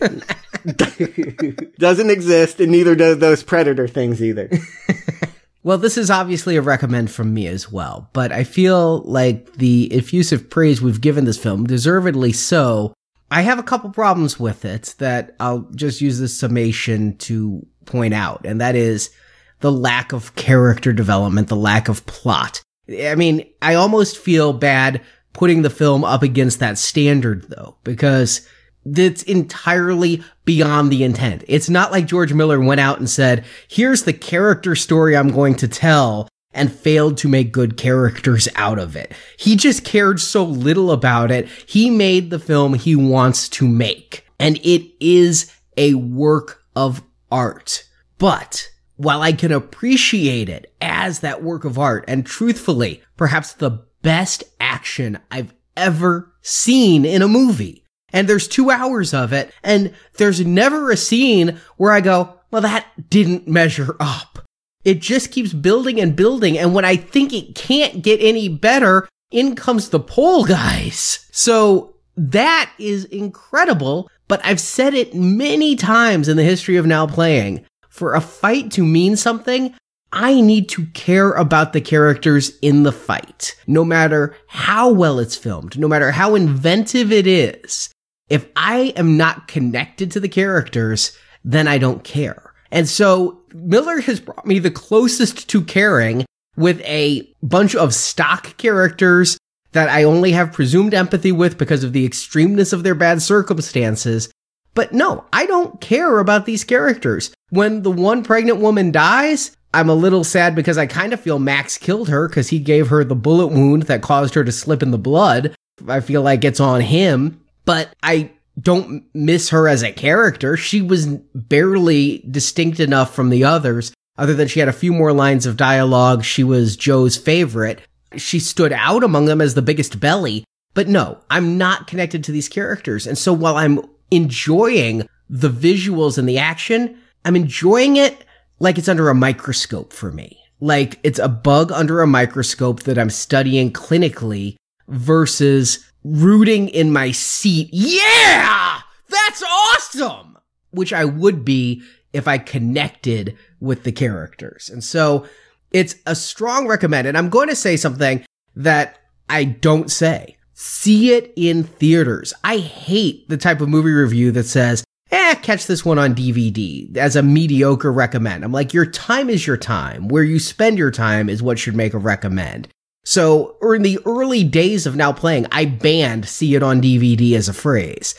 This one, get your ass to theaters and see it in 3D if you can. Yeah, I'm going to try to find an IMAX theater to see that for my second viewing. Yeah, do that. Yeah, that was my question is I saw this 2D, so 3D is making it even more enhanced. I didn't see the 2D version, so I can't compare. Though on my second viewing, I did the one eye closed test sometimes. But there are times when stuff flies in your face. There's one moment where it's almost like it bleeds off the edge of the screen, which is the winch scene. The winch is coming out into the audience. I mean, by and large, it just adds depth. But when you're shooting the landscapes with these wide angles, I mean, Miller, he's often in the action, but he also cuts far away from the action, like a helicopter shot or something, a crane shot of the action happening in the distance. And to feel that distance in the depth, if it's not one of the best 2D conversion jobs I've seen, it's the one that uses it the wisest. So yeah, I'd say see it in 3D, see it on a big screen with the bass going, the subwoofers that I don't care what kind of home theater you have, it's not going to be as good as an IMAX. See this in the best format you can, but see it. Even if you have to wait for Netflix because you have a young baby and can't get out, see this movie. But it's not my favorite Mad Max film because it just doesn't have the characters. So my ranking, Road Warrior is still number 1. Whoa, that's controversial, I gotta say. Road Warrior had better characters? Road Warrior had better characters. I enjoyed the plight of the city more. I felt the Humongous was about as well developed as Joe. I liked Max's turn. I liked the truck chases. I love the end chase of the Road Warrior. What I can say is this entire movie is like if Miller remade the Road Warrior, but it's just the chase at the end, down to being a tanker that's being chased. So yeah, the Road Warrior is still my jam. I love the gyro captain. I love the snake pit. It's just that film is the one that makes Mad Max a man for me. That makes him a character most. I mean, other than the first film, but I just have problems with the first film. This is a very close second, though. This is really a close second to the Road Warrior. The first one's going to be number 3, and I was close to a not recommend on Thunderdome, so that's lowest on the list. But shit. How many series? Did we give 12 recommends out of 12 to Mad Max? We did. How has that ever happened? How many times, especially a series that goes as long as 4 parts? A couple of duologies maybe, but 4 parts, 3 recommends per movie. I mean, that is mad in and of itself. It does feel good after so many reboots and sequels that we've done. I mean, that is the Now Playing model. Re-exists. The current version of Now Playing is because of reboots and sequels. And it often seems like those are the ones we're dreading the most is the theatrical release. I gotta say, I don't think I've been this excited for a film. I went and looked back just at the ones reviewed on Now Playing. Maybe Scott Pilgrim, which was 2010, where I was just hyped for a film to come out. Not before I had even seen it. And so, yeah, that is a miracle that we have had a reboot/sequel that, well, 2 out of 3 of us is the best one. For you, it's almost tied with Road Warrior. Yeah. Yeah, we all agree it's phenomenal. I'm curious. I'm most curious to see what American audiences are going to make with this, because I don't think Mad Max ever had the stature he did in Europe and Australia. And I think for a lot of people, this will be a new character. It'll be a new way to think about action movies. You're right. You don't pump your fist and go, yeah, at the end of this. You're bowled over. It's a different kind of experience with adrenaline. And I don't think American audiences fed on a diet of Hollywood films have been prepared properly for this meal. I hope they love it. I do too. I think it's going to be fine. It's no Pitch Perfect 2. It's not going to beat that, but... Yeah, I can't believe that. But yes, Pitch Perfect 2 is going to win the weekend here in America. But I think that the audiences who can get sold on it, and how do you sell this movie? The trailers have done the best job they can, but anyone who goes, I think, will enjoy it. The key is getting them in the seats. I think that while there are a fringe element who are complaining about the message of this film, I don't think it's so overt as to be able to wreck the average person's enjoyment of it, you know? It's there if you look for it. It's an action film if you don't. Right. Yeah, I agree. If you just want to be wowed and thrilled and thrown around, in that way, it is a roller coaster. But wow. Yeah, it'll take people to places that are going to make them feel uncomfortable. And I look forward to seeing the fallout of this movie. I hope it gets a sequel. I know it's getting a video game. I know that there's been this almost as much anticipation about creating the video game version of this, that it's taken nearly as long to design. That's coming out in September. For me, I'm not a gamer, so that's not where I'm going to get thrills. I hope I get another one. But if we don't, if this is the end, and it might be for Miller, it's enough. I mean, honestly, to end on this high note, I'm not going to be sad if we don't get a sequel, even though, of course, I'd love to see one. Yeah, I'm good with that. Hear, hear. If this is the last one, go out on a high note. Don't water it down. And it actually might happen. Like you said, it's not going to win the weekend in America. I feel like this film is one that's going to grow in esteem, though. Kind of like the Dread movie that came out. It's going to be one that people discover too late. It is the ultimate cult movie, right? Like, everyone will love this movie when they see it, but it will take them years, maybe, to finally get around to it. Well, good. Maybe I'll get a write about it and Are Now Playing Underrated Book Volume 2. And I want to hear what our listeners have to say about it. I know so many people, it's astounding to me, especially on Twitter, that like from Friday through Monday, people are tweeting to us that they're watching whatever we're reviewing that Tuesday, and it gets intense with the weekend of release. I know we have a listener contingency that goes to movies that we review that they might not have otherwise while in theaters. So come to our forums. I mean, Facebook's great for quick chats, but if you have in-depth thoughts, come to our forums and let us know what you thought. Even if you hated this film, I'd love to hear from somebody who's hated it. God knows nobody's writing that other than one guy. One critic that brought it down to 99% on Rotten Tomatoes. Yeah. So I'd like to hear everyone's reactions to this film. More than a discussion of our own review, I'd like to hear you talk about this film in our forums. So come on over to the forums. There's a link from nowplayingpodcast.com and tell us what you thought of Mad Max Fury Road and this entire series of films. I'd really just enjoy hearing you engage on that. And I'd really enjoy hearing you engage on Westworld and Future World. Because that means you're supporting our show. That's true. And it is the warm-up to Jurassic World, a movie that I think a lot of people want to see. They probably don't know about Westworld and Future World, but Michael Crichton wrote both. He wrote the novel for Jurassic Park. He wrote the novel for Lost World. He was a consultant on the movie. But a decade prior to that, he was thinking about theme parks and technology going wrong in entertainment and created an environment that is going to be an HBO show. Everyone will know about Westworld when HBO releases a new TV show with Anthony Hopkins and Ed Harris and Thandie Newton and a whole big cast.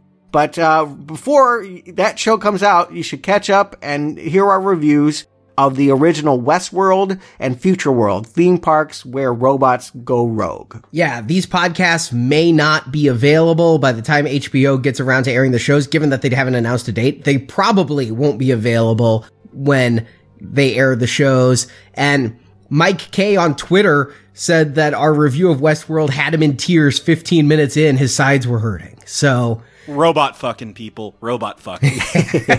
Yes, if you don't know the movie, yes, you can do anything you want with the robots when you go to the world. And yeah, there are interesting films to discuss, and Future World is out this Friday. Yes, and more interesting than the films to discuss is the psychoanalysis of Jacobs and my psyche when we start talking about robot slaves.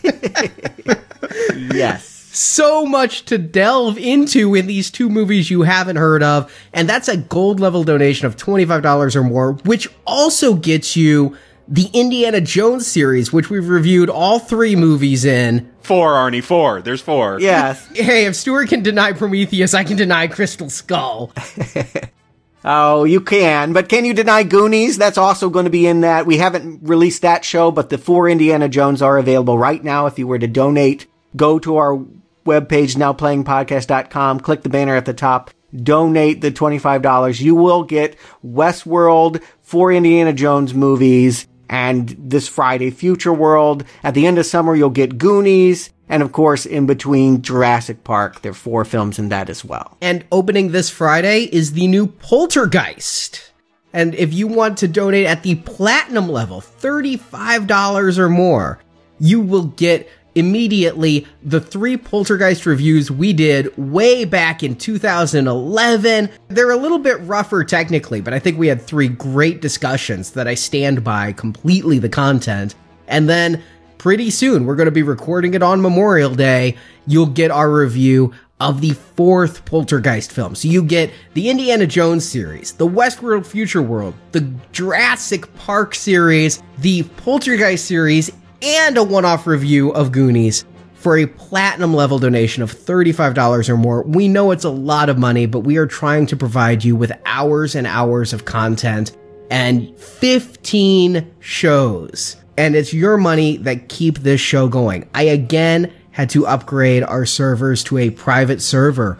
Our show for Beyond Thunderdome was number 3 on iTunes and took down the servers a little bit, let alone what Avengers did to us. It is expensive to have an audience as great as you and as hungry as you guys for our reviews. We love you as listeners. It takes us money to feed you these shows. So your support keeps our servers online. So thank you for your support. So Jacob Stewart, thank you for joining me. And until next week, may we ride eternal, shiny and chrome. There has been too much violence, too much pain. Just walk away, and I spare you lives. Just walk away, and there will be an end to the horror. Thank you for listening to this episode of Now Playing, and we hope you've enjoyed this episode of the Mad Max Movie Retrospective. Where is she taking them? I want them back! Come back to NowPlayingPodcast.com each week for another Mad Max review, culminating with the review of the new film Mad Max Fury Road. We're gonna stay here. And we're gonna live a long time, and we're gonna be thankful. Right? Also at NowPlayingPodcast.com, you can find reviews of hundreds of other films, including the Avengers films, Blade Runner, Minority Report, the RoboCop series, and more. Want to get through this? Let's go! You can also follow Now Playing on Facebook, Twitter, and Google+, where we post announcements of new episodes, and where the hosts post movie mini-reviews. Links to our social media pages are at NowPlayingPodcast.com. This is my family. I'm not going to leave these people. I'm staying. See exclusive videos and interviews on the Now Playing Podcast YouTube channel. You can find the link on our homepage. Well, there was despair. Now there's hope. Now Playing is an independent podcast with no sponsors or ads. It's donations from listeners like you that keep Now Playing on the air. I got skills I can trade in. Sorry, the brothel's full. You can give money by clicking the support link at the top of NowPlayingPodcast.com. Anything you say? Anything I say. What a wonderful philosophy you have. Now Playing is edited by Heath, Anthony, Steven, Alex, and Arnie. Up to my armpits in blood and shit. Now Playing credit narration by Brock. He's got word stuff from his ass to his mouth. The movie discussed in this podcast and the music used are the property of their copyright holders, and no infringement is intended. What's a little fallout, huh? Have a nice day! The opinions expressed on Now Playing are those of the individual hosts and may not reflect the opinion of Venganza Media Incorporated. You've seen it, you've heard it, and you're still asking questions. Now Playing is a Venganza Media production, copyright 2015, all rights reserved, and no part of this show may be reproduced, repurposed, or redistributed without the written permission of Venganza Media Incorporated. Yeah, okay, but what does that mean?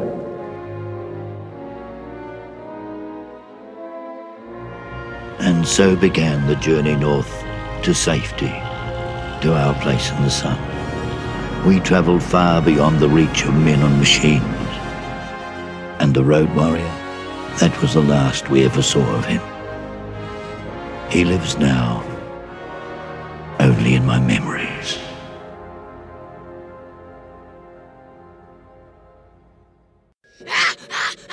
Where he's got like babes in a vault and babies floating in pools of water, and every now and then I get a plane that means I have to stop talking. Okay, the baby boom generation, at least they created George Miller. At least, like, here is an old guy that is doing something amazing. World War II, that's nothing. That's the greatest generation. That's before him. Oh, you're right. Yeah, what did they do? Yeah, I guess not much. Yeah, they produced a bunch of hippie music, but not George Miller. Like, yeah, good rock music. I give him that. I guess. And a booming American economy, but yeah, that was a lot based because of what happened in World War II. Yeah, let's not go there. But yes. Yeah, we don't need to get into this, but what I'm saying is what Joe said, and I missed this the first time because I had to use the bathroom, but damn soda machine. I may have missed it because this is a movie full of Banes and everyone's hard to understand. Yeah, I can't believe that. But yes, Pitch Perfect 2 is going to win the weekend here in America. Yeah, but I guess a good weekend to be a woman, right? That is true. You got an action film or a musical, depending whatever you like. And Australian. I believe one of those singers. Oh, that's right. Rebel Wilson is Australian. Yes. Yeah, from Ghost Rider, no less. What?